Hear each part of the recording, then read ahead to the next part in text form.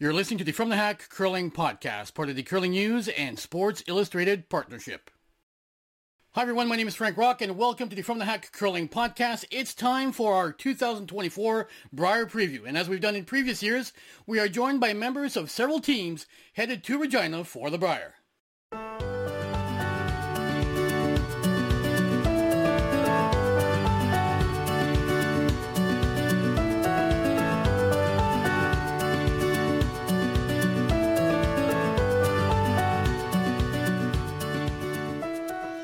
Hello everyone, thank you for joining me this week. Once again, my name is Frank Rock. Our Brier preview includes interviews with Brad Jacobs of Team Carruthers, Ben Hebert of Team Botcher, Mike McEwen, Matt Dunstone, Aaron Sluchinski, and Tyler Tardi of Team Cooey. But we start off with four-time and reigning Brier champion, Brad Gushue. Brad, the first couple of times I interviewed you for the From the Hack Brier preview, you had yet to win your first Brier. You've now won 4 of them. From a mental perspective, is it easier to prepare for the Brier because the pressure of getting over that hump and winning the first one is long gone? Or is it simply a different kind of pressure now for you and the team? I think it's easier now. I think as I started to play in more and more Briers and going longer without winning one, the pressure was definitely building and we felt it and I thought about it. I knew when we won the first one, the second one was going to be much easier, and that was certainly the case. I don't think about too much being on the back end of my career. At this point, whether I win another one or not, I don't think it's going to change much in my life. And so it takes away that sort of pressure. But obviously, I want to win more and want to be competitive and give ourselves a chance. So, but I would say if you look at where I am now versus, say, 2016, 2017, much more relaxed going in than what I was at that point. And I would say now it's very similar to what it was or what it has been over the last 6 or 7 years. I'm curious, Brad, how different is your preparation for the Brier now compared to when you reached your first Brier podium back in 2007?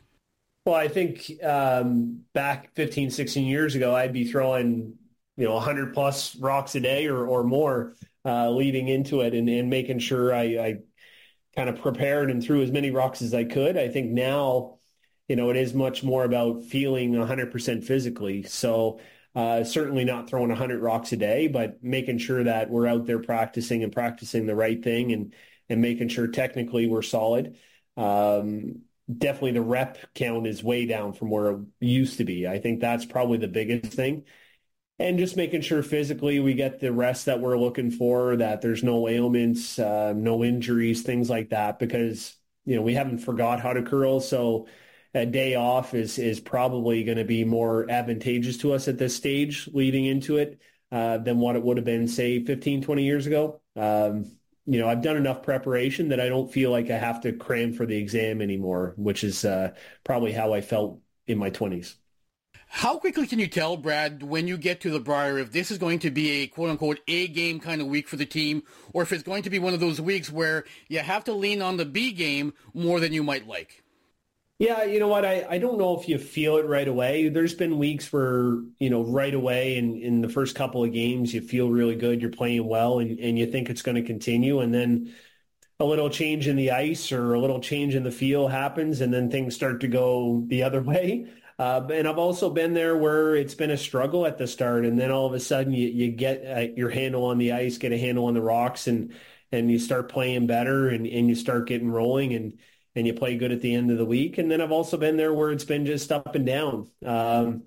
So I don't get too caught up in that. I try and take it, not to sound cliche, but it obviously is cliche. It's kind of day to day, game to game, and if you have a bad day, it doesn't mean you can't go on and win the event. And on the flip side, if you play 2 top teams back to back and you win them both, it doesn't mean that you're going to end up winning the event. So, I've been there enough that I know there's multiple ways you can win. And it's just a matter of doing your best in every game and not letting too many slip away. And maybe if you can figure out how to win a couple games that you can't or that you shouldn't, you should be there at the end of the week. That's kind of my perspective. Get in the playoffs, and you hope at that point that you're rolling and things are going well, and catch a break and you might win. Like Jen Jones, Brad, you're at a point in your career now where you're starting to face players who grew up as big fans of yours and of your team. Can you sense that at the start of a game, and do you try and take advantage of it by being aggressive early against those younger teams who might be a little nervous playing against Brad Gushue and his team? I try and be as aware as possible of every circumstance when I play a game. So I try and learn from any interaction that I have or anything that I see in a team and whether they are nervous or whether they are comfortable or confident. I've always done that. And, if I can gain anything from that or change the style of play, I will do that. I'll keep my eyes and ears open, and see what happens. But to be honest, if they looked up to me when they were younger or watched me play at the Brier and they're there now, I think that's pretty cool. But I've been beaten enough by those people that have looked up to me. So I know it doesn't mean we're going to win just because they grew up watching me on TV. We're going to have to play well and perform and it's going to be a battle. There's not too many rookies, I don't think, in our pool. I'm trying to list it off in my head. So Sluchinski would be a rookie, but those guys have been around long enough and they're playing so well that they're not going to be intimidated by anybody that they play. They've beaten many, if not most, of the top teams in the world this year at some point. So, they're certainly capable of giving everybody a challenging game and will likely be there at the end of the week. It seemed like Manuel was there last year, so I don't expect that. I don't know much about the team from Quebec. I've heard that they're young and good and up and coming curlers, but obviously we've seen Felix for the last couple of years at the Brier, so it's going to be interesting to see that team. And so there's it's a nice mix, I think, in our pool. I'm looking forward to it. I think it's fair to say that you've had a decent season, Brad. You've qualified in all but one of your events, and you've won twice. But you've fallen short at the Slams a little bit this season, not reaching a final yet, and obviously not winning any of those events. How do you summarize the current season for Team Gushue? No, I think you've been pretty accurate. I think it's, the Slam or lack of Slam success we had this year. We made the playoffs in 3 of the 4, and the other one we lost on a shootout. So it's not that we've been terrible, but we certainly, we haven't been in finals and haven't won Slams like we have over the last 10 years or so. So that's been disappointing. Couple of good wins internationally with the Pan-Continental and Karuizawa. But overall, I would have to say the year has been kind of blah, if that's a good way of describing it. It hasn't been great. It hasn't been terrible. It's just been pretty average. And we haven't had a week yet where all 4 of us have been firing. I'm hopeful that that'll happen this week. I think it will need to happen, obviously, when, to win a Brier, you need all 4 players going, or, at least 3. And then, you might get lucky. So hopefully we can all come together and have a good week. Speaking of Slams, Brad, what do you make of one of your contemporaries, Joel Retornaz and his team, who have really turned a corner in the past couple of seasons, going from a solid Tier 2 type team into a bit of a juggernaut, having won 4 Slams, including 3 this season? Yeah, I wouldn't say I've been surprised in the last year and a half that they've stepped up. I think it was a team that I envisioned taking the next step for a lot of years. And I think was actually, I'd probably go the other way. I was surprised that they didn't make it into become a Slam team a little sooner. But I've known Joel now since 2006 when we competed in the Olympics. I know he works hard. He's committed to the game. I think the big change in his career personally has been, the addition of the other 3 players and having, a guy like Amos and Sebastian join in the team. I think they've been better players than he's had over the course of his career. I think the last couple of years, I think they've done an incredible job of managing their shots and managing the game. Like, those are 2 really big boys that he's got sweeping in front of him. And having watched them and played against them, I think right now they have the most control of the rock as it comes down the sheet. And I think Joel has developed into an incredible line caller and game manager. And I think having those skilled front end player or skilled guys in front of him, and then having the front end that can sweep the way that they do, there's no real weakness in that team at this point. And I think they're going to be a force for the next couple of years, to be quite honest. I think they're all very committed. I think they're full-time curlers. So they're going to be a gold medal favorite in 2026. And if they stick together for longer than that, I think they're going to be, a thorn in Canada's side as we play in world championships and Olympics going forward. Now, Brett, aside from when you win the Brier and go to Worlds, their team doesn't typically travel outside of Canada all that often. This year, you traveled all the way to Japan and played an event in Karazawa. Aside from the fact that it gave you a chance to visit Japan, did the trip serve another purpose for your team? Did you feel like you needed extra reps, or was it a way to get you to an event at the spot in the schedule when the trials will be held 2 years from now?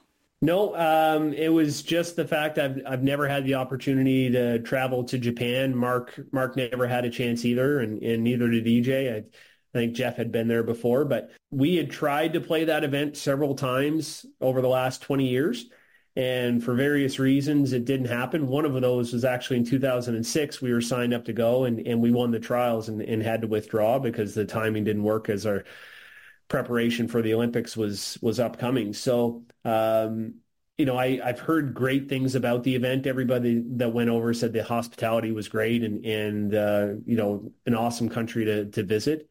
And, we had the opportunity. It fit in our schedule a whole lot better. They actually moved the event up roughly a month. It used to be right before Christmas, which was always hard for us flying right before Christmas, flying home. This one, I think, was the end of November. So it just worked nicer into our schedule. We weren't playing that week, kind of a bucket list item to go over into Japan and play an event there. And I have to say it was worth the trip. I really enjoyed it. Would we do it again? I'm not 100% sure because it's a long trip and really expensive. But certainly I was thrilled that we did it. I loved the experience and they treated us so well. And I'd encourage any team to go over and experience it at least once in their career. It's definitely worth it. Brad, you just mentioned the Olympic trials in passing, and I haven't spoken to you since Curling Canada announced the dates for the 2025 Olympic trials a little while back. And I'm not going to lie, I was a little surprised at the timing because they are being held on the same weekend as they have the past few cycles, despite the fact that several elite curlers in Canada suggested they should be moved back a little bit to give the winners more time to prepare for the Olympics.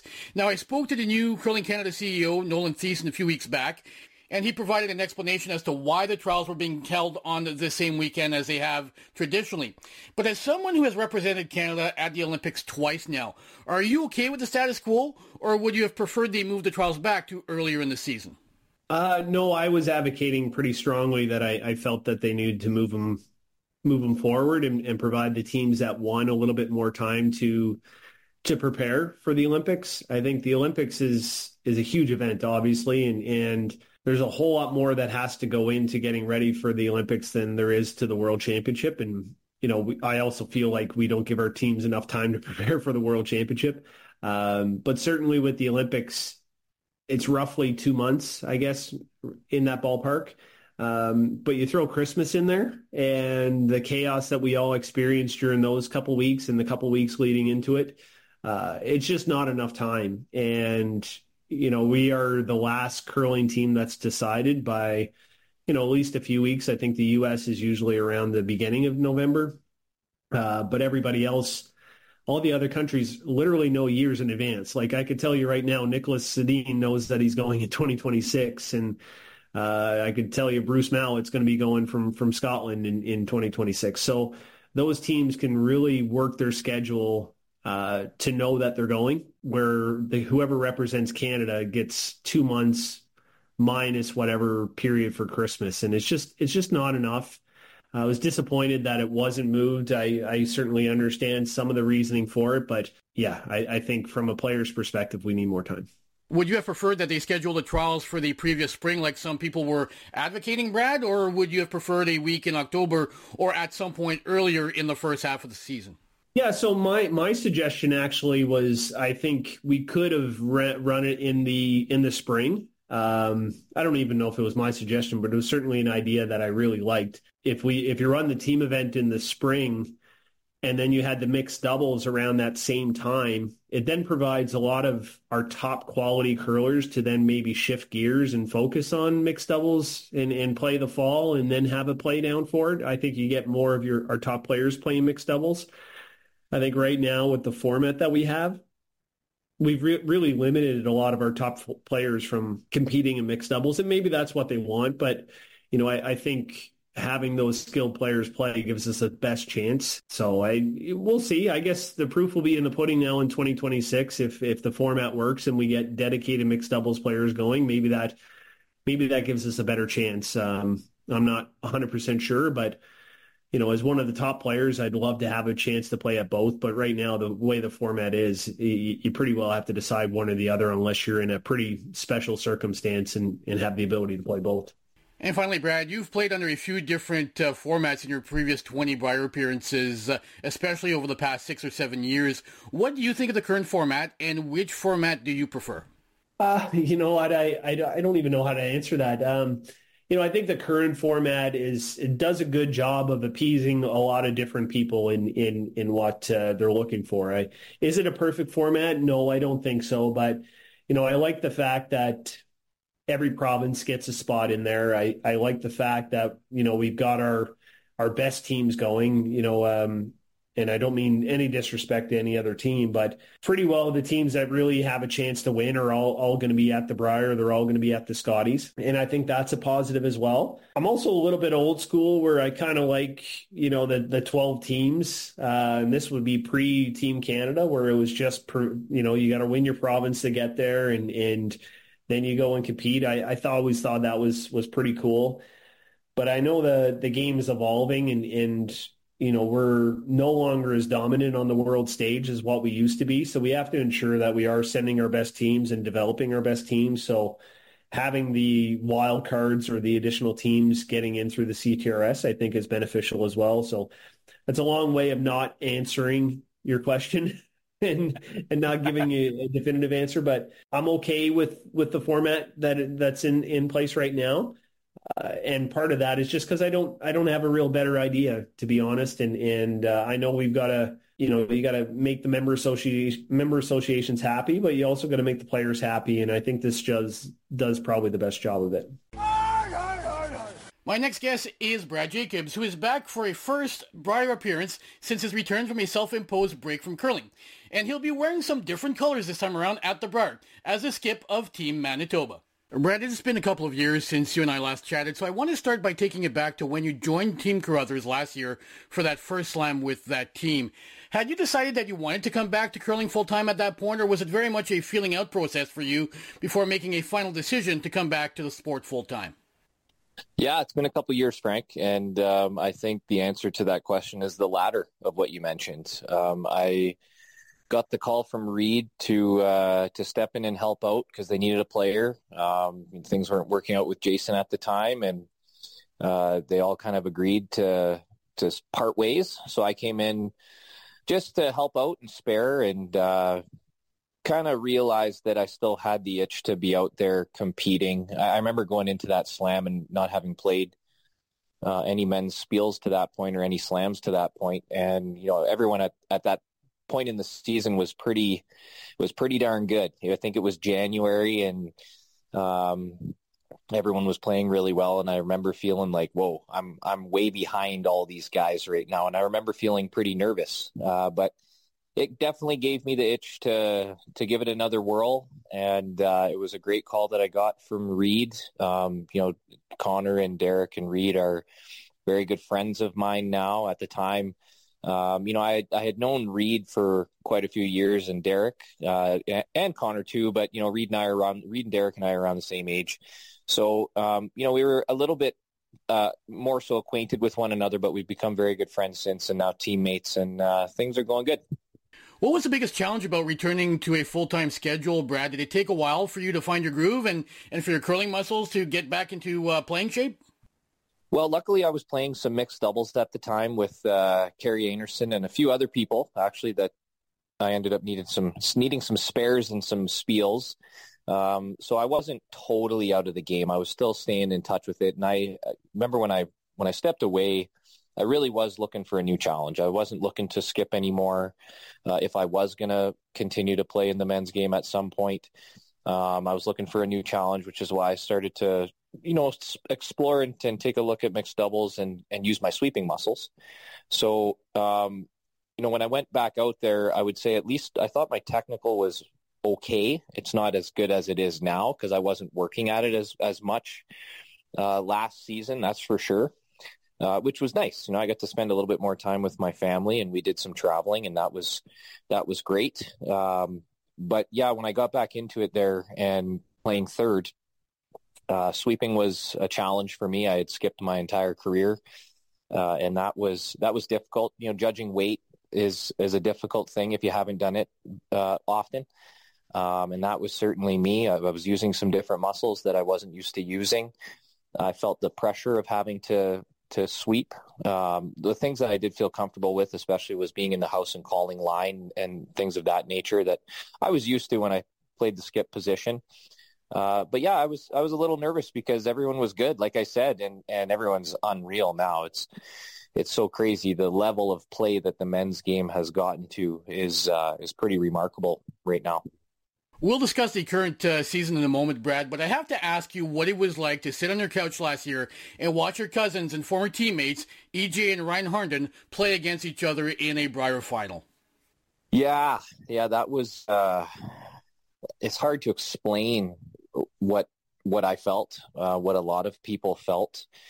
So many people from Sault Ste. Marie, we're so used to seeing us all together all the time, and to see myself not out there, obviously Ryan and EJ playing in the Brier final against one another was certainly a different experience and a pretty unsettling feeling, I would say. It was weird. And, but you know what, at the same time, those two guys are incredible athletes. They made their way onto world-class curling teams. I wasn't surprised to see them playing against each other in the Brier final. I really wasn't.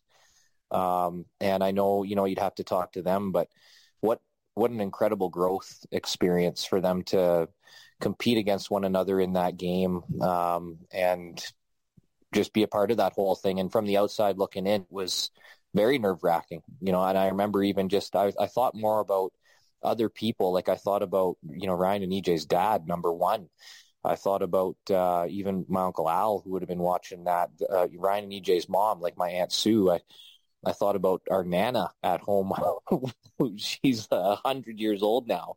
So she would have been like 99 last year, watching them play. So I thought about all of the emotions a lot of other people were probably feeling at that time. So that's kind of how it went down for me. Team Carruthers started the season off with a bang at the PointsBet Invitational, Brad, but then the season turned into a bit of a roller coaster, leading to a lineup shuffle with you moving to skip. When and why did the team decide that it would be best for you and Reed to switch positions? Like you said, we did get off to a relatively good start winning that spiel. That's a spiel that Reed obviously really likes, and he's undefeated in that event. It was really neat to be a part of that and win that spiel early on. But you know what? Sports is up and down for a lot of teams, and we certainly had a lot of excitement and motivation coming into this season. We got on the ice early with Curling Canada, David Murdoch and Victor and our coach Rob and Jeff, and we started working on our technical and making some delivery changes in August. So for us at that point, when we had won the points bet, it already felt like we were into our season a little bit, which was nice. But yeah, things kind of up and down. We were looking for some more consistency is really what it came down to. And I guess luckily enough for our team, we've got two guys on our team who have played the skip position before, Reed and myself. And we were still trying to figure out what's the best fit for our team. And quite frankly, I don't know if this is even it yet. I've only skipped for 4 events. It's been going relatively well. I think if you ask anyone on the team how this feels, they would probably agree that it does feel maybe a little bit more natural than the other lineup that we had with Reed skipping and myself playing third.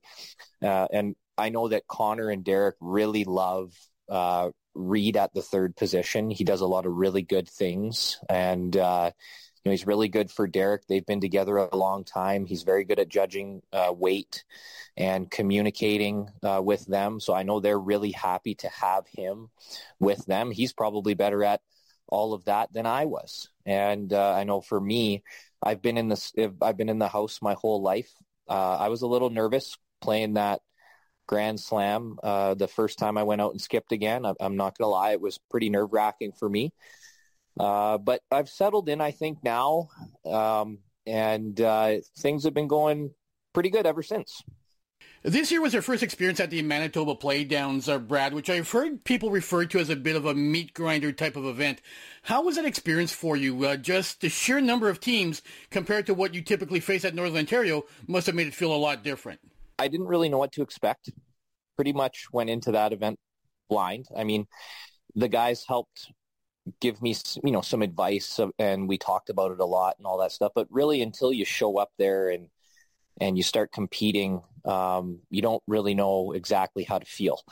So I know there's a lot of tradition and history behind the Manitoba Playdowns. They've been running things a certain way for a long time. They haven't veered from that. It goes right to the opening banquet and what all of that looks like. So I really just tried to be in the moment, Frank, and take it all in. And I tried to stay calm and be as professional as I could, and tried to, I certainly wanted to at least go out there and gain the respect of all of the teams and all of the players in Manitoba who have been playing out of Manitoba for a really long time. So that's kind of was my mindset going in. I would say that, Connor and Derek and Reed and Rob, for me, it kind of felt like going in, like, we're going to win this thing. And certainly, I think we were the favorite going in. We're the number one seed and all that stuff. But a lot of other teams had a lot of other ideas. And we definitely went in to that event with a target on our back. And I would say that a lot of teams played their best game against us, which was really nice. That was really good for us to have that, be up against that challenge, and to see the enthusiasm from other teams really wanting to come out and play their hardest and play their best and beat us. That was really good for us. And we made sure that we took nobody lightly.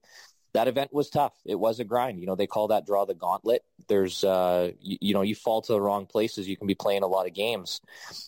It's exactly like they told me it would be, Frank. Like, it starts off slow, and then once you start to whittle it down to the final 8 and the final 4, you feel like you're curling an awful lot. And if you go back and you check out the draw, or if people are following along, they'll see that we lost a couple of games. There was a couple situations where we weren't our best. And, one of the things I found interesting, and I'll say this, is there's a lot of defensive teams in Manitoba. There's a lot of teams that like to hit, and they hit very, very well. And if you go up and down the sheet with them and play a hitting match, they'll hold their own and the game will be very close. And I didn't really know that so much. And I had to really get a feel for, calling the game and being amongst these other players calling this really defensive style of game. We had some team meetings about how are we going to try to get some more rocks in play and play a little bit more offensive. And sure enough, that did work out for us in the end. But yeah, it was quite the experience. And it's always tough winning a provincial championship. I know people, and especially some of our peers, who've been watching us for years out of Northern Ontario, they would say, some of them might even say it's not even a real province, and, expected us to just walk through Northern Ontario every single year. And some years we did, and some years it was a grind. And that's just the way that it is. So being a part of the grind out of Manitoba was really cool.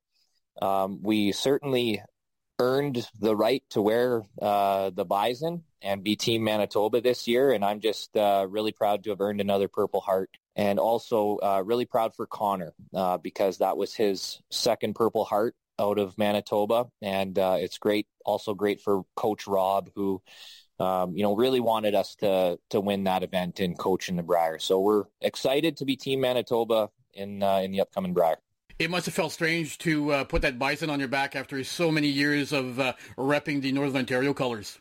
Yeah, I mean, you know what? I didn't really think about it a whole lot until I saw the Manitoba gear and we started to put it on. I was just excited to earn another Purple Heart.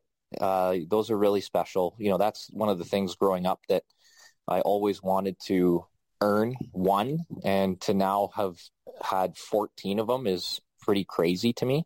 But yeah, no, it's a change. I think it's going to be a little bit tough for the fans, right? All of the fans from Northern Ontario. I know it's tough for some people to see Ryan, especially last year, wearing Manitoba colors, and EJ with Brad's team and wearing Team Canada, or being, representing out of Newfoundland, and now myself somewhere else. I think it's tough for fans sometimes, but like I tell everyone, you'll get used to it. It's okay. A little bit of change is not a bad thing.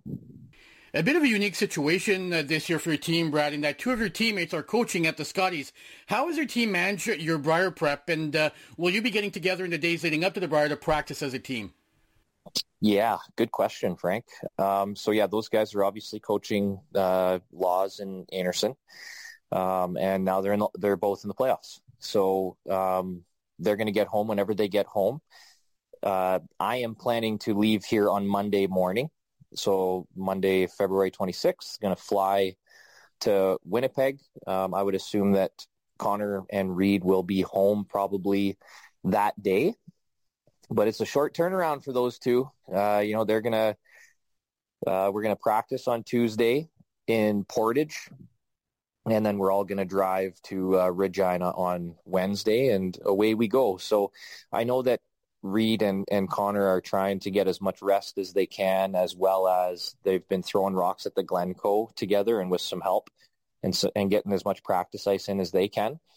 Derek and I are doing our thing. Derek's got Rob where he is, and I'm doing my thing here in the Sioux. So I would say the nice thing is we just came out of our provincials a couple weeks ago. We had a really good competitive week. I think that was the best thing for us going into Regina here, coming through provincials the way that we did. I think we got 9 games in, and came home, rested a couple days, right back on the ice, and it's a short turnaround. So hopefully we can keep some momentum coming out of provincials. I thought we played pretty good. I thought in particular, I'd just like to mention, I thought Reed was the best he's been all year. And, playdowns really does usually bring out the best in all of us athletes, I would say.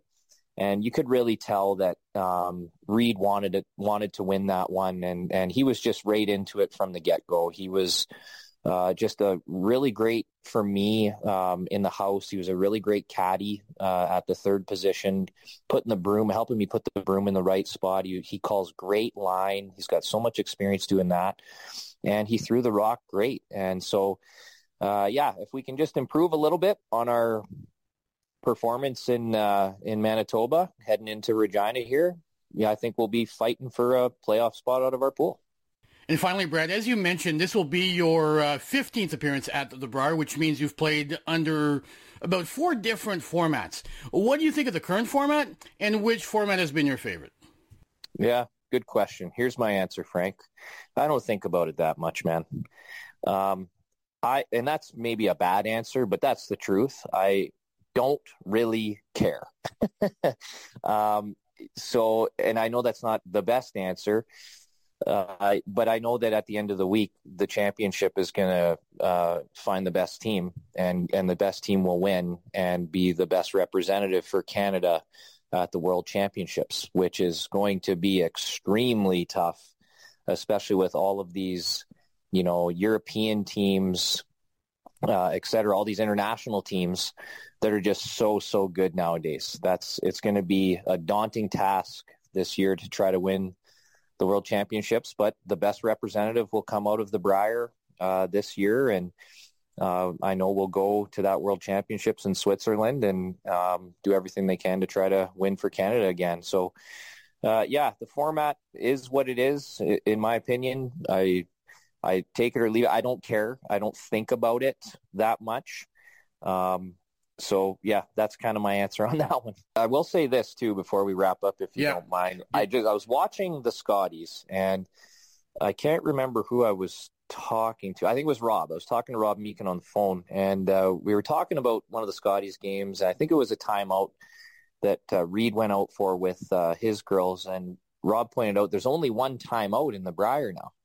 And I couldn't help but think to myself, I didn't even know that. Like, we used to always have 2 timeouts. Is that a new thing this year, do you know? Or is that was okay? Well, kind of where I was going with all this, though, Frank, is in my mind, I was thinking to myself the other day, when are we going to have just a consistent set of rules and regulations that we play with for a few seasons in a row? And I couldn't help but ask myself, about the only one timeout now. Like, how much harder can the governing bodies and the powers that be make the game of curling for all of us athletes? And where I'm going with that is, we have 5 rock rule. We have no tick. We have only a certain amount of time. We have only one timeout now. Like, I'm just kind of wondering, like, it's hard. And that's the thing that I'm getting at here, I feel like is, we got lots of rocks in play. We've got lots of more complicated situations with no tick. It feels like sometimes there's not enough time on the clock. Now they've taken another timeout away from us. And I'm just wondering when it's going to be good enough for a little while where we can just run with one set of consistent rules for maybe a few years and stop dicking with things so much, if I must say. It just seems like I can't even keep up as an athlete with sort of new things all the time and what's going on. Do you know what I'm saying? Next up is Ben Hebert, who will be playing in front of family and friends in his native Saskatchewan as the lead for Team Botcher. Ben, this is the second season of this incarnation of Team Botcher with Brendan, Mark Kennedy, Brett Gallant, and you in the lineup. What have been the biggest steps in your progression as a team between last season and this season? Yeah, just consistency. We put in a lot of work last year to kind of give us a base of what we were trying to accomplish, and it kind of took us a little bit longer than maybe we thought it was going to find our own way. Not my way from Team Cooey or Brett from Gushue or Mark from Jacobs or even Brendan from his old team. I think we dabbled in a few of those things and what made each of those teams successful, but that didn't really seem to be the recipe for our team. We kind of had to make our own way and our own path, and a lot of credit to Paul Webster. He kind of helped build our own path of what we wanted to do technically and some things that we wanted to stick to make our own brand and our own team. And we've been working hard on it this year, and it's kind of shown a little bit on the ice. We've had some really good results this year, very, very consistent. And I think we're just going to keep working hard at the things that we're doing that make us tick. And it's been going well so far. From a leads perspective, Ben, has your role changed much with Team Botcher compared to what it was when you were with Team Cooey or perhaps even Team Kevin Martin? I think it depends on your team and who your teammates are and what kind of things you can bring to the team and in certain different areas. I mean, certainly I'm a different player than I was when I curled with Kevin Martin. I was young, and Kevin Cooey's team, I had a certain role, and on this team I have a certain role. So leads a role, certainly a role position on every team. And, there's a lot of good leads out there that can make shots and a lot of guys that are good sweepers. So I think you got to find a way to be different than the other leads to, stand out and continue to, play great. And whether it be sweeping or if it's strategy or experience, kind of whatever you got to do, make, more importantly, make your teammates feel good, make them feel like, they're walking on water, because they're the ones that really can dictate the game in the back end. There's been a lot of games I've shot 50% and we've won, and a lot that I've shot 100 and we lost. So unfortunately, I know the drill. But, my role on this team is pretty simple. Do my job, do all my lead jobs, and if I do that, boys usually take care of me. Your team has had a fairly good season so far, Ben. In fact, if it weren't for the Italian juggernaut Team Retornaz that has tripped you up at a couple of slams, you might very well be the story of the year on tour. How would you summarize Team Botcher's season so far? Yeah, they're a good test. I like playing them, and you like playing Nick, and you like playing Bruce, and Schwaller, like all those world teams. They've been playing real tough, and you always like playing the best teams. In Italy, they had a real hot run there for a little bit in the middle of that season. So yeah, they're a tough team, and they've been working hard. You can tell, they're getting better, and Joel's had a really good year himself, and good sweepers. Obviously, Ad and Ryan Fry, they got some experience with coaching, but. They're a good challenge. I give them a lot of credit for playing well, but I we could easily won both the games that we lost to them. I think we lost to them in a slam final. They played good, and then we also lost them in a slam semifinal where we gave it to them pretty good up and down the sheet the whole game, and we actually pissed that one away. But that was unfortunate. But they took advantage of opportunities, and they had a really, really good season. And good for them. But I look forward to playing them again. How about that? I spoke to Brad Gushue for this year's Brier preview, and he told me that one of the things that his team has learned to do well is to remain competitive even when they have to depend on their quote-unquote B game. What approach does Team Botcher take during a long event like the Brier when, for whatever reason, the team is not feeling it and you have to depend on your B game in a stretch of games or at an important junction during Brier week? Yeah, well, I think probably what Brad means there is I don't know if there's games you win when everyone has your B game. I think if you take turns and if you all have your B game and your skip has your A game, you're sitting pretty good, or vice versa. If the skip has a B game, the rest of you play good. But I think in today's world, we've become a pretty good team. If if one of us haven't maybe playing our very best, picking the other guy up, making a couple shots after him, or staying supportive, being a good teammate, making sure they know that all the other things that they're doing on the ice is helping us win. And certainly you're not gonna be able to bring your A+ game every night. That's just not the way that any sport works.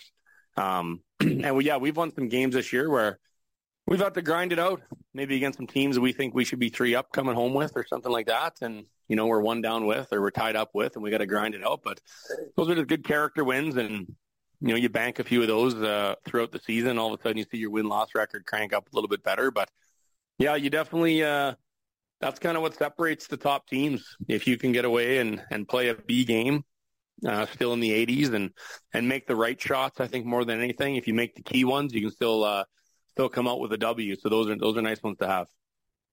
Ben, you've become synonymous with Alberta curling over the years, but as most curling fans will know, you're originally from Saskatchewan. How fun is it when you get to go back home for a major events like a Brier? No, I can't wait. Yeah, playing at home is, especially the older I get, the more you cherish playing in front of your family and friends. It's been a long time for me, and it's going to be great. I get to go play in front of, my mom and dad, brother and sister, my nieces and nephews now, and all my wife's family's from there as well. So ton of friends that I went to school with, elementary school, high school, all my friends I grew up with playing hockey and baseball and football. And I'm sure I'll see the big contingent of the curling community that I grew up with in Regina. So great people there. I have great memories there, and I'm really looking forward to it. No better place to play for me than Alberta and Saskatchewan. So it's going to be great to get home. And finally, Ben, you've played in a few different formats at the Brier. Which one have you preferred, and what are your thoughts on the current format, which I know wasn't a favorite of all the players last year? Yeah, this is a loaded question, but I understand where we're at in Canadian curling. I also understand that, it shouldn't be a benefit to play in the Brier based off where you live. The Brier, I do believe, is a Canadian championship, best on best.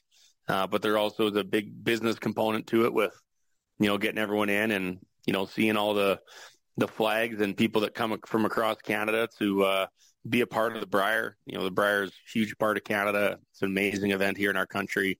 And so I do understand both sides. The format, I think, for what they're currently shooting for with getting all the top teams in, along with including all the provinces and territories, I think it's about as good as you could ask for.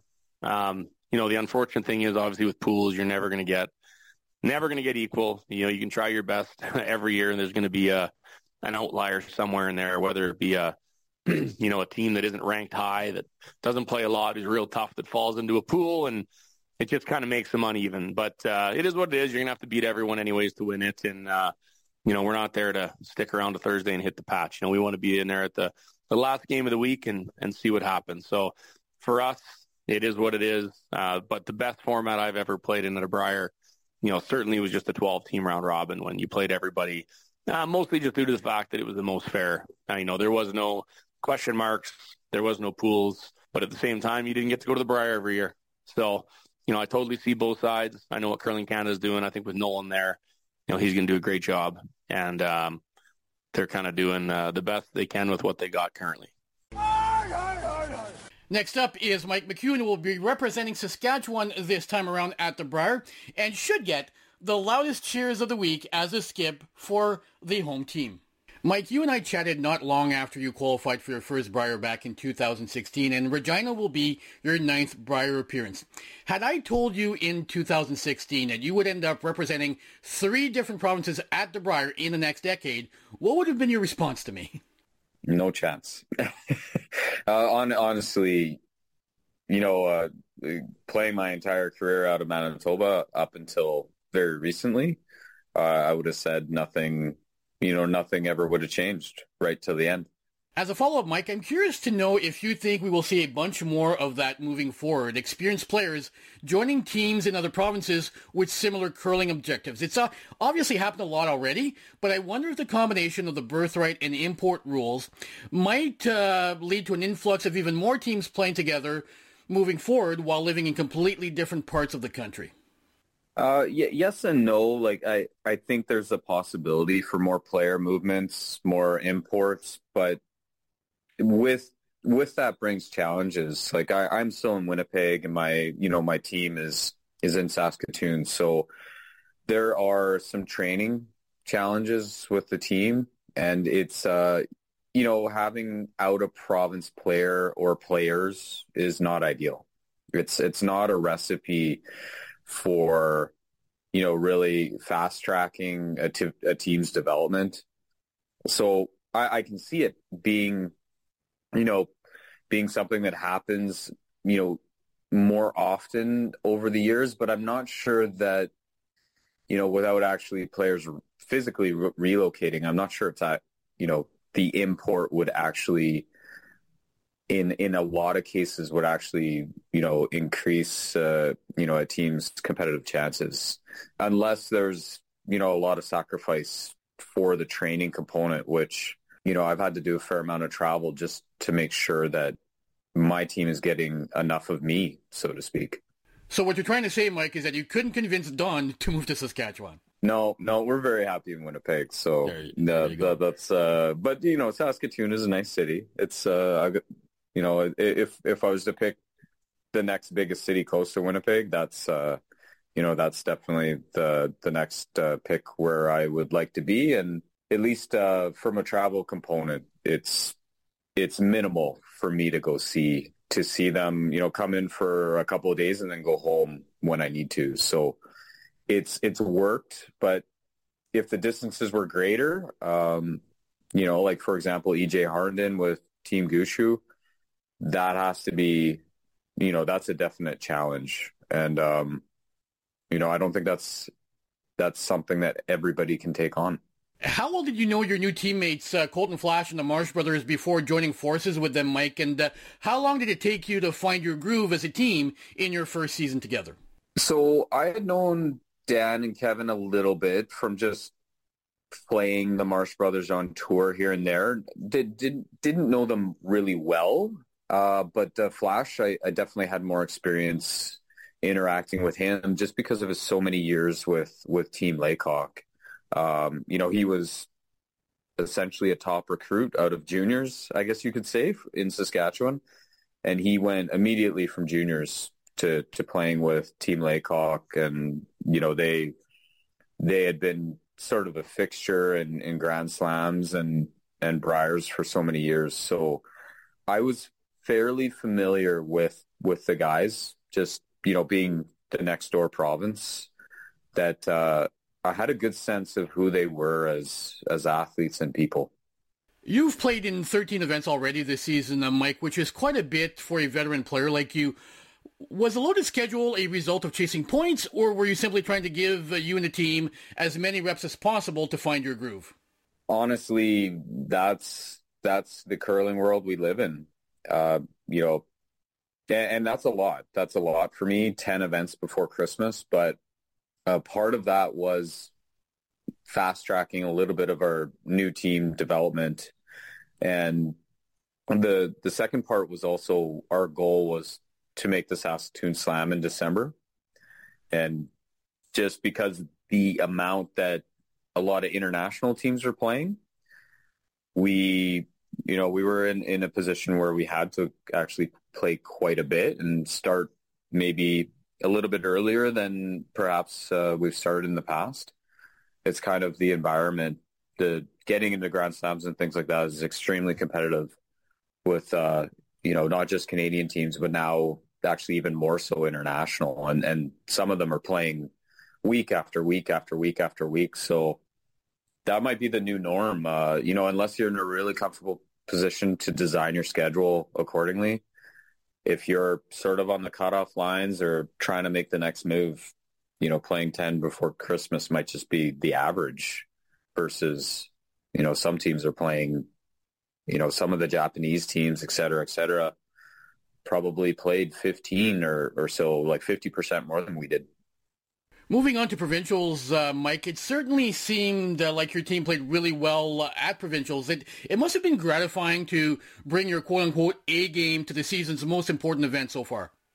Yeah, I think that's a fair assessment because the front three guys played exceptional right from opening game to Sunday's final. And just having that consistency in front of me for the entire event was, that made my life easy as a skip. I threw my last rock once in all our games. And I wasn't, I would say I started a little bit slow the first couple of days in the event. And then once I was playing well, along with the other three guys, then we were, for all intents and purposes, I felt like we were unstoppable. And I think that showed with just how well we controlled every playoff game and even some of our later round robin games. We were just a really solid unit out there. So that was really good to see, especially that we had just played Lloyd, which was a big event. Didn't have our greatest outing there. And the Grand Slam started a little bit slow, played well at the end of the Grand Slam, but there's not a lot of wiggle room to qualify there. So this was like perfect time for us to kind of come off the back end of that Grand Slam and play well for an entire event. It really I think it did tremendous things for our confidence going forward after provincials was done. How has your approach to the Brier changed over the years, Mike? Have you been able to come up with a routine that allows you to enjoy the event while also being able to rest, recuperate, and remain focused for the whole week? Yeah, I think the biggest change for me is ever since the switch to the two pools a number of years back, I've taken longer as a player to really kind of find my groove in that format. I felt like I was much more comfortable with the big round robin. And in the shortened two-pool version, I think that I just, for whatever reason, wasn't focused, wasn't quite at my best early in the event. And in a short round robin where it's split between two pools, you don't have that sort of luxury to kind of fool around at all, really. It's every win, loss, it really is dramatic as far as your playoff positioning. And I think it's taken me some time to get where I need to going into that event to be ready to play from opening draw. And I felt like I was able to do that last year in London. And personally, I believe I'm in even better position to do that for my team this year in Regina. So I'm really excited to come out playing, hopefully some of our best curling even opening weekend maybe. Now, you will be the home favorites at this year's Brier, representing Saskatchewan in Regina, which might sound strange for a guy from Manitoba. Have you discussed this with the team, and how will you approach being the home team in front of a crowd in Saskatchewan that typically is very, very supportive of their home team? Yeah, I think this is a special circumstance where we have somebody really experienced on our bench, and Pat Simmons is coming with us. Pat will be on our bench along with Brent Lang. And the nice thing with being able to lean on Pat's experience, and we've had some initial conversations about a home Brier in Saskatchewan, and I've experienced too last year in London being Team Ontario and in Brandon, Manitoba a few years back being Team Manitoba. But Pat was, very direct in saying this will be the best home Brier that you've experienced, Mike, because Saskatchewan fans are just, they're so dedicated, they're so loyal that it's an experience that you guys are going to remember. It's likely to be elevated beyond what I've experienced as a home Brier. There's that potential for that. So just having Pat to interact with as a team, and like I said, we've had some initial conversations, and even to have him and Brent handle some of the distractions and keep the team on track, I think that's really special, having those guys, that support team with us. So I'm excited. Honestly, I hope it's an amazing experience. I'm really excited to don the green in Saskatchewan, even though, it's something I never thought I would do. And finally, Mike, if you ask most curling fans in Canada, they would put your team near the top of the second tier of teams at the Brier, behind a small handful of teams expected to compete for the title. Now, I know that being an underdog of sorts can really light a fire under competitors like yourself. Is there a part of you that is eager to go to Regina and to prove to those people that you should belong in the conversation when Brier favorites are discussed? In particular, I think we can point out two teams that are, obviously Team Gushue, Team Canada, and Team Botcher has been, the top of the Canadian class this year on tour. They're the two names that kind of really jump out, and there's some other names that obviously have just so much history with the Brier field. But you hit the nail on the head in that, we've been working as a team first year together to basically, be amongst that group, and we've been making big strides week over week, month over month. And I think there is a tremendous amount of belief in our locker room that we have what it takes to go the distance. And that if we're in, a playoff pressure situation, we're such a, I think dynamically the four of us, the 5-6 of us, when you count Brent and Pat, that I think we can handle some pretty intense situations just as good as anybody else in the field. So I think there's a lot of belief going into this Brier that should we bring the best versions of ourselves, we have a legitimate chance to be playing on championship Sunday. Next up is Aaron Sluchinski of Alberta, who won his first provincial championship this year in his 11th attempt, and could be a team to watch in Regina. Aaron, to many people watching this year's Brier, you will be a fresh face, but to be fair, you've been competing on tour for a few years now. Can you tell me about the journey that has led you to your first Brier as a skip? Yes, I won and went to the Canadian Juniors in 2008, so it was a little while ago. And since then, mostly focused on work and family, still curling at a competitive level, but not giving it my all until 2 years ago. We put together a team with the intention of making it into the slams and the Brier, and we've been putting in the work, and I guess we made it. So this was my 11th try at the provincials, and we were able to knock off Kevin Cooey and make it into the Brier this year. You just mentioned putting a team together a couple of years ago, Aaron, with designs on competing in the slams and reaching the Brier. Now, this meant joining forces with Jeremy Hardy, who was also skipping his own team at the time. Tell me about your partnership and how it's led you to achieve some of the big goals that you had both set for yourselves. Yeah, we played against him over the last few years. He's quite a bit younger, but he had success at the skip level. He played in the pre-trials for the last Olympics, and yeah, he's just a good fit. Same kind of demeanor as me out there, so we get along well, and he's a great addition to the team. Can make a lot of shots too. So I want to take you back to the Alberta Provincials, Aaron. You played Kevin Cooey in the 1-versus-2 game and won. How big was that for your team to secure a place in the final and give you the added confidence knowing that you had just defeated Team Cooey if you faced them again in the final? Yeah, I mean, curling is so much confidence driven. If you have confidence that you can win, you're probably going to. So that was huge for us, and especially like that 1-2 game wasn't going well for us the whole time. It was kind of an open game, and Kui had control, and then we got a few fortunate mistakes in the eighth end and ended up taking the lead. And yeah, it gave us a ton of confidence going into the final that we could win that one. Tell me about that last rock coming to rest in the final, Aaron, and realizing that you had won provincials and were off to your first Brier with your own team. Yeah, for sure. Yeah, I mean, we had control the whole game, so it's kind of in the back of my mind that this is a real possibility. And then that 10th end was kind of wasn't the greatest and ended up shooting against the loss. So it was a lot of feeling of relief, actually, when it stopped on the nose there. So yeah, we had lots of family in the stands, and we went over and just enjoyed the moment. And yeah, we're super pumped to be able to go play in the Brier now.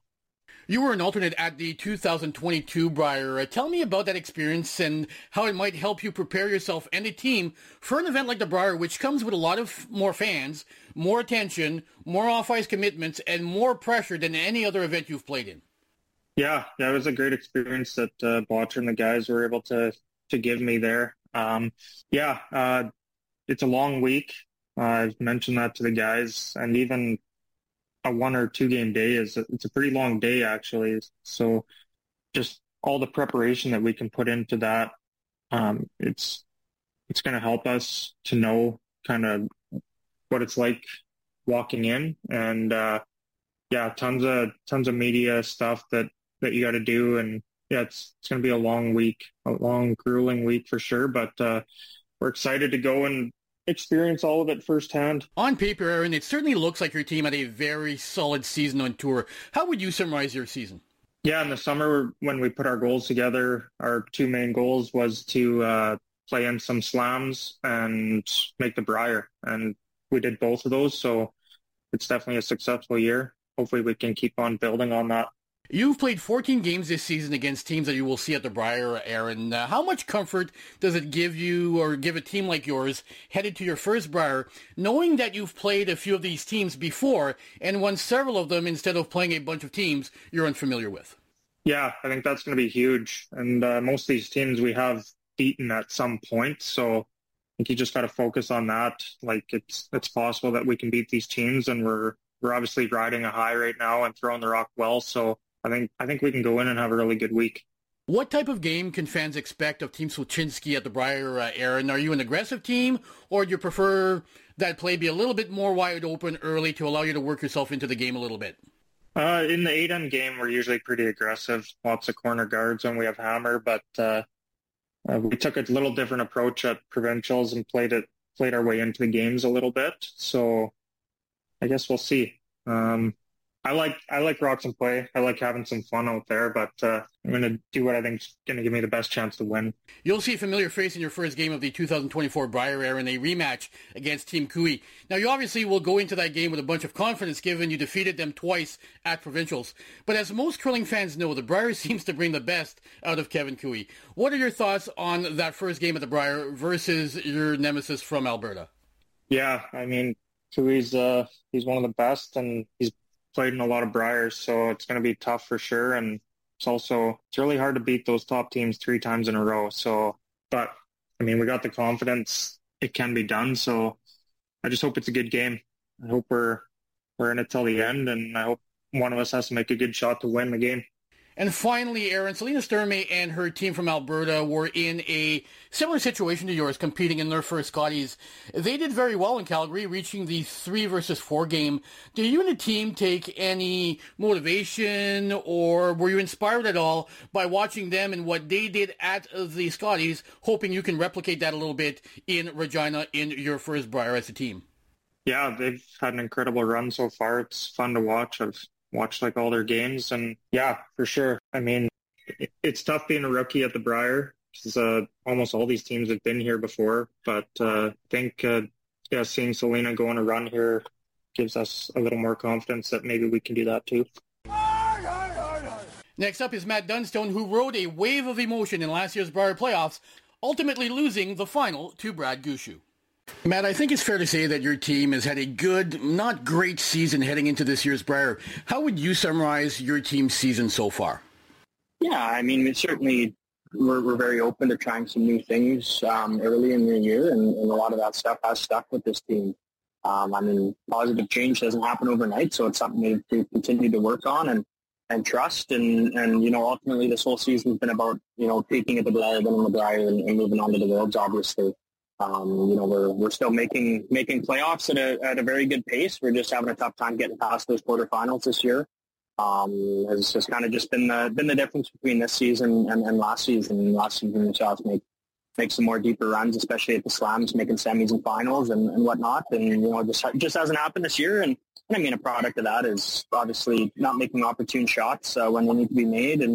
And the landscape of curling right now is as strong as everybody knows. So, if you're not taking advantage of the opportunities, you're going to pay for them.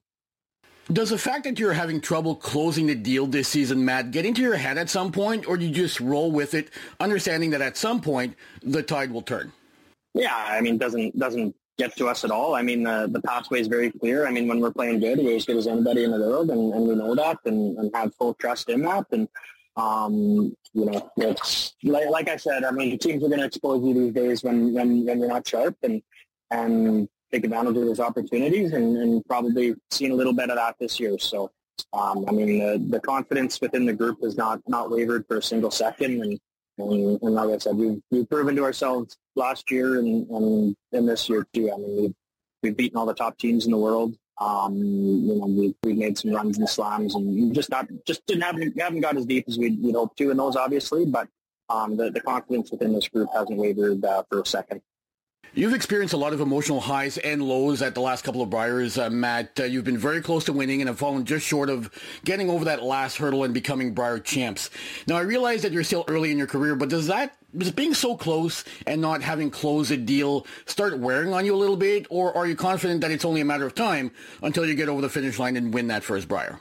Yeah, it's pretty hard to not believe that, whether it be this year or next, that it is going to be our turn to take care of business. And the experience this team was able to gather, first year team, made as many finals as we did, obviously got to play in the Brier final. Like, getting into those types of moments as early as we did as a team is something that's super invaluable, and there's nothing but make this team stronger.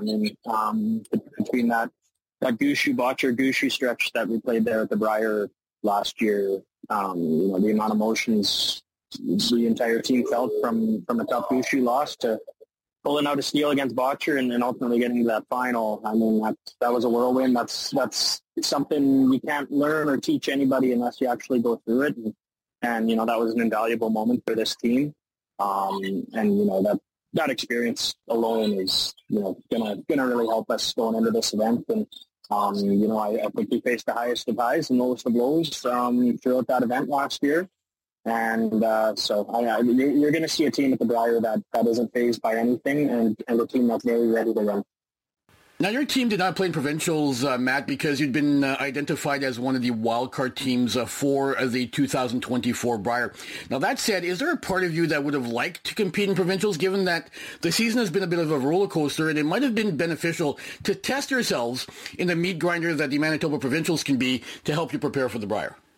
Yeah, I think you described that provincial format perfectly. It's absolutely a meat grinder.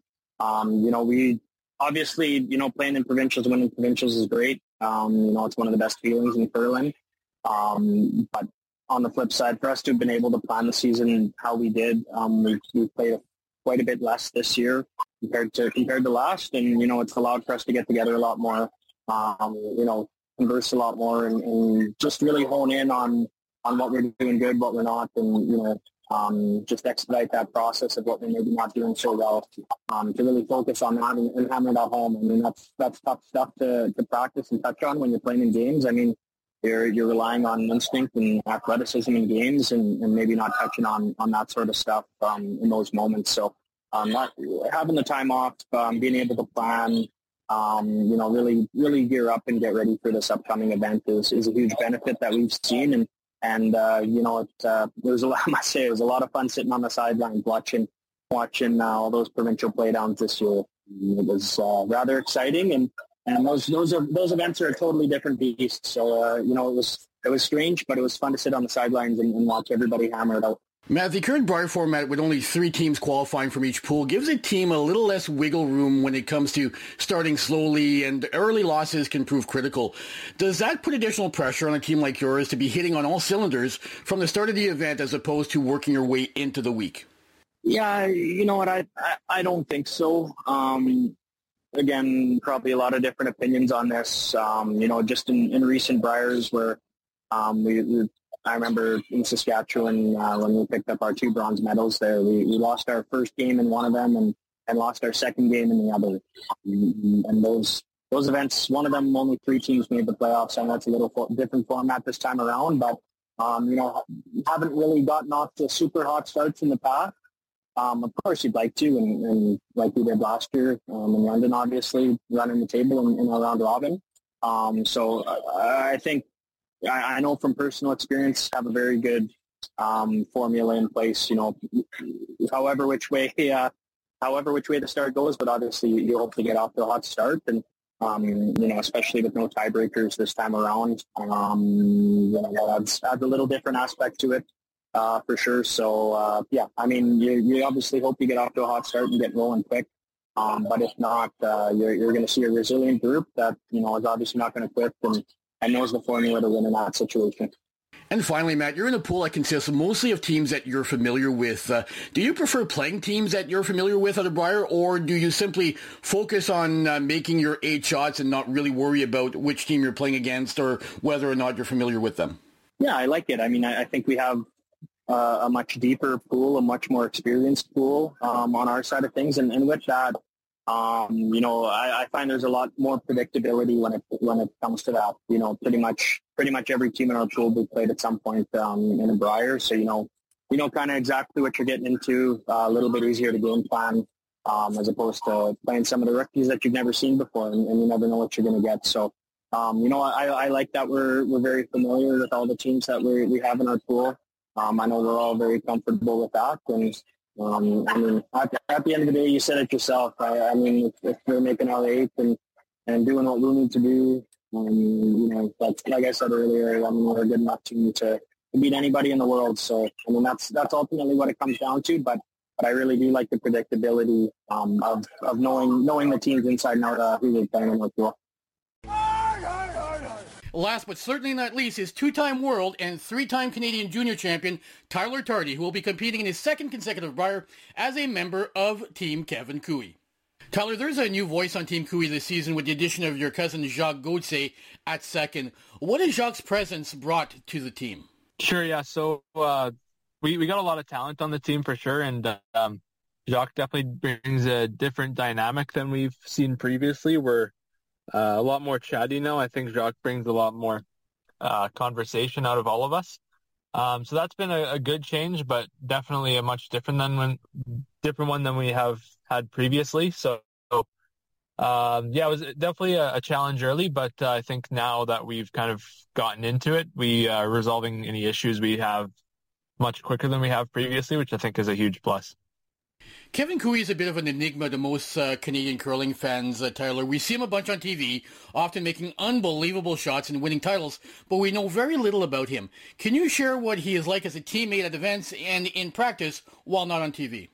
Yeah, Kevin's he's interesting because watching him growing up on TV, I always kind of thought the same, but once you're kind of in his circle and his teammate, he's actually he opens up a lot more than some may think with you. So I don't think getting to know Kev has been an issue. I was pretty quiet last year at the start, just being the introvert that I am. So it took about 3 months for me to speak. But now I'm pretty confident to say that I know Kevin pretty well. So I think it's just the outsider looking in, for the most part, thinks he's a pretty quiet, reserved guy, which for the most part is true. But once you're kind of in his circle, then he opens up a lot more. Your team has had a bit of a roller coaster season so far, Tyler, winning titles at 2 tough tour events and reaching 3 other finals, but falling short at the slams. How would you summarize Team Cooey's season so far? Yeah, roller coaster is a pretty good description. I think the slams with the first 2, we missed out on the playoffs by a combined 3.5 centimeters or something like that. So I think it's just the monkey on the back right now with the slams, but we've had a pretty extraordinary non-slam season, so I think we're pretty pleased if if we're in the playoffs, we're in the final this year. So if we can rally off some good games early and make the playoffs at the Brier, we're going to be feeling pretty confident. Now, your team rolled to a spot in the 1-2 game at Provincials, only to run into a buzzsaw in Team Sluchinski, who beat you in the 1-2 game and then in the championship game. What, if anything, can you take from that experience, Tyler, that might help the team as you head to Regina? Yeah, you got to give it to Aaron and the guys. They played extraordinary. We only really had one slip up in the 1-2 game, and that was pretty much the game story for that one. And they capitalized on it for sure. And we gave them a good run and still made them sweat a little bit in the last end in both games, but they definitely deserved to come out with the title there. You and Jock have life partners who played deep into Scotties Week, and Kevin served as a coach for his sister Carrie's team at the Scotties as well, Tyler, which I'm sure has made it difficult for the team to plan their practice sessions ahead of the Brier the way you would in a typical year. Have you been able to throw some rocks together in Calgary in preparation for Regina, which, as we all know, starts in about 6-7 days? Yeah, it's been a little bit tough to juggle, but we've fit it in pretty well. I've been throwing pretty much every day.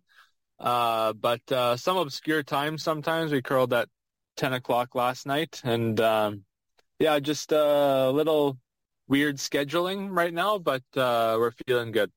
One of the rule changes at this year's Scotties and at the Brier, Tyler, is that teams only get one timeout per game. Now, given Kevin's history of taking the clock down to the final seconds in some important games, including at the Brier, I'm wondering if you guys have discussed how you will go about trying to manage the clock in a way that ensures you will not run into problems late in games in Regina. Yeah, I think we're probably going to be the talk of the town for the whole timing situation at the Brier, which that's all right. But Kev promised me last year we'll never run out of time, and we haven't yet. So, I'm excited for it. I'm sure since we have less time, we'll start to use even more. I'm sure we'll have multiple games under 10 seconds, but we're kind of used to it at this point. And finally, Tyler, your team will begin the Brier as a bit of a long shot in the eyes of many in the Canadian curling community, although I'm sure the other teams certainly don't feel that way. Does that provide any additional motivation for the team, given the success all of you have had at national championships in the past, be it at the Brier or at the Canadian Juniors? Yeah, that's a tough one because we actually haven't played a whole lot of Canadian teams this season. Against top teams, we've played Botcher 3 times and Gushue once, Dunstone twice, and we're pretty 50. I think we're exactly 50% wins and 50% losses if you combine all three of those teams and wins and losses. So, the Brier can go any way. Every game can be 50-50, especially the final. You never know what's going to happen. But, I don't really look at that stuff too much. I personally don't feel like we're going in as a complete underdog just because we've had a pretty decent record against Canadian teams. It's been those darn Euros that are kicking our butts. But, we're looking forward to it. And that does it for this year's Brier Preview. A huge thank you to all of our guests for joining me this week. Also, don't forget to check out our partners and friends in the Curling Podcast Network. The Two Girls in the Game Podcast, the Rock Logic Podcast, and the Curling Legends Podcast.